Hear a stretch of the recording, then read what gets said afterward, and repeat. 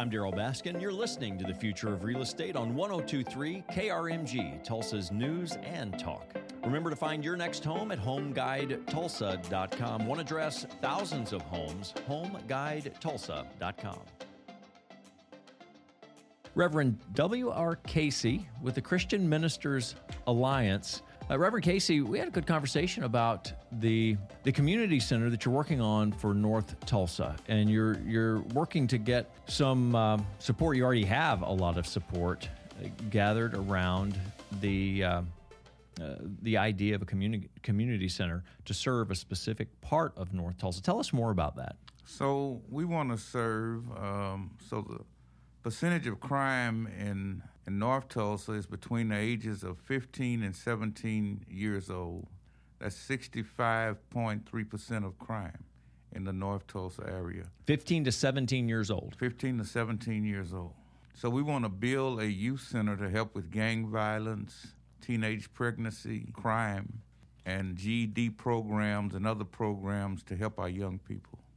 Tell us, now, I think there's a lot of talk around feel-good solutions, and maybe not enough, if you ask my opinion, not enough around the real problems that exist in our society in general that maybe aren't as, they don't feel as good to address, but they're really more important. You're somebody who sees this firsthand. You are working to address real issues. What would you say to people who might have misdirected thoughts on what the solution is? So what we will say to those people is that the Christian Ministers Alliance, we have been involved with the schools for some 40 years.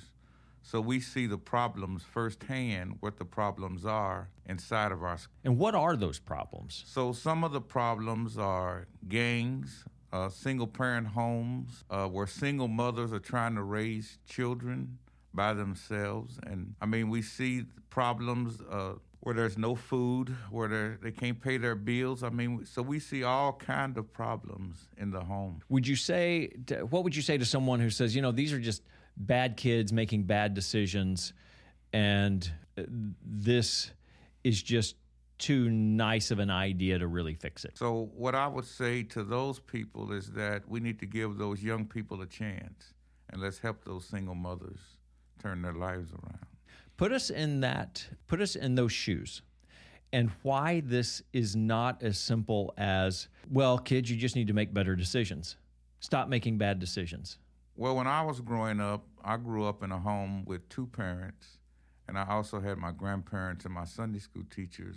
A lot of young people coming along now would not have the same pattern of life that I had. So their patterns of life would be totally different than mine. So what I'm hearing you say in that answer is there's not the same influence of church, for example. You had a two-parent home? Yes. And both of those parents worked together in guiding you, supporting each other in their discipline and guidance of you. And I know in other conversations, when the mic's off, you've said one parent can't be there all the time, between struggling to pay the bills and keep up with school, the school work that needs to be done, monitoring after hours and that time between work and school. If the parent is even working, we're assuming that there's a functional household and that it's not third or fourth generation of dysfunction.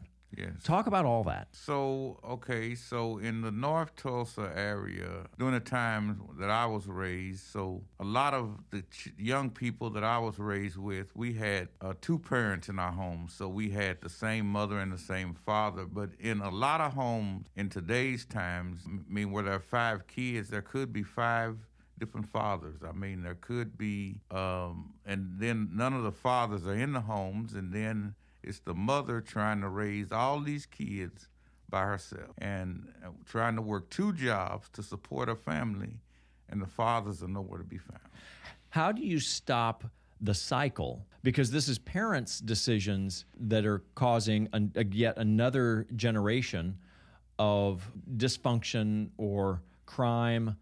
And where do you stop and get someone who's never experienced a good, sound, healthy home life? You got to get them education. You have to train them in the social skills of resolving conflict properly, and establishing healthy relationships with the opposite sex, so that we don't have unwed mothers or families that don't have the proper support structure. I mean, this sounds overwhelming. So that's why we need the youth center to teach from babies up to 20, 25 years old. That's why we need it to teach. So the mothers, the young ladies, the young men, they have to be taught. They have to be taught. Christian Ministers Alliance has been around for how long? 54 years. Tell me, when you say alliance, how many churches, how many... So we have about 60 ministers that are part of our organization. And so we have African Americans, Caucasians, Native Americans, a few Hispanics that work with us, and we all work together. The total project here, how much of a budget? So it's $7.5 million. And you've already made some headway. Yeah, we've raised like $244,000. I like to call that $250,000. Okay.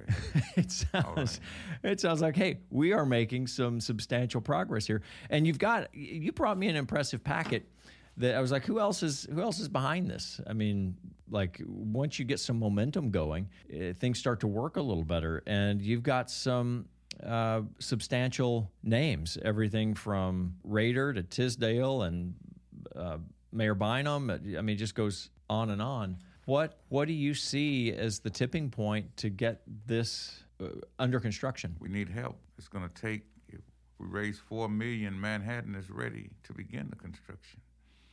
So we need help.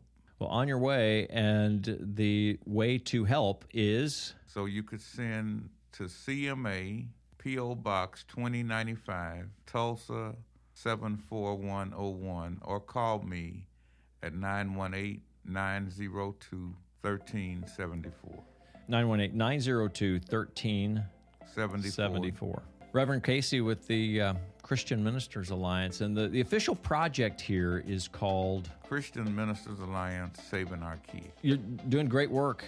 Thank you. And certainly have a message that I think is reaching a lot of people and a lot of hearts and doing good for Tulsa. Thank you, Reverend Casey. Thank you.